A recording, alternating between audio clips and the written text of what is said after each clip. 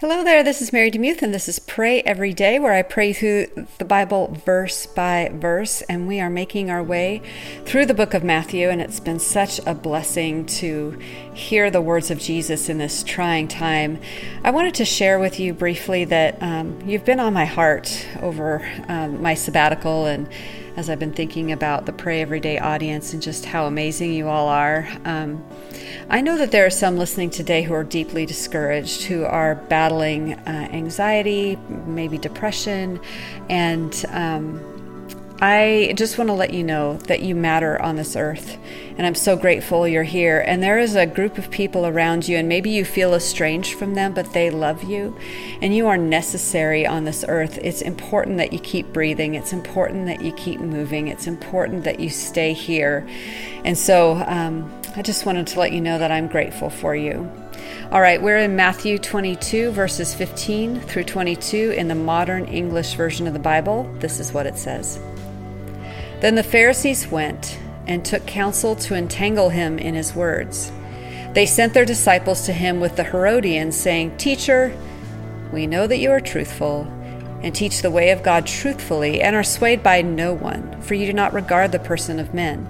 Tell us then, what do you think? Is it lawful to pay taxes to Caesar or not?" But Jesus perceived their wickedness and said, "Why test me, you hypocrites? Show me the tax money." They brought him a denarius. He said to them, Whose is this image and inscription?" They said to him, "Caesar's." Then he said to them, "Render therefore to Caesar the things that are Caesar's, and to God the things that are God's." When they heard these words, they were amazed and left him and went on their way.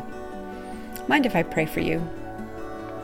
Jesus, thank you so much that you're intelligent, that your intelligence, it's something we don't think about too much, but your intelligence far surpasses all of ours, and your intellect is amazing, and your rhetoric is beautiful and strong, and your ways of telling cautionary tales are really clever, Lord Jesus. And so thank you for this interaction that we read about today, about paying taxes and about rendering unto Caesar what is Caesar's. I know that when I have to pay my taxes as a little corporation here in Texas, I'm not really excited about it, but I also understand that you have placed in authority the government over us to take care of us and to do things like pave roads and health care and all sorts of crazy things that we all need. And so, Lord, help us to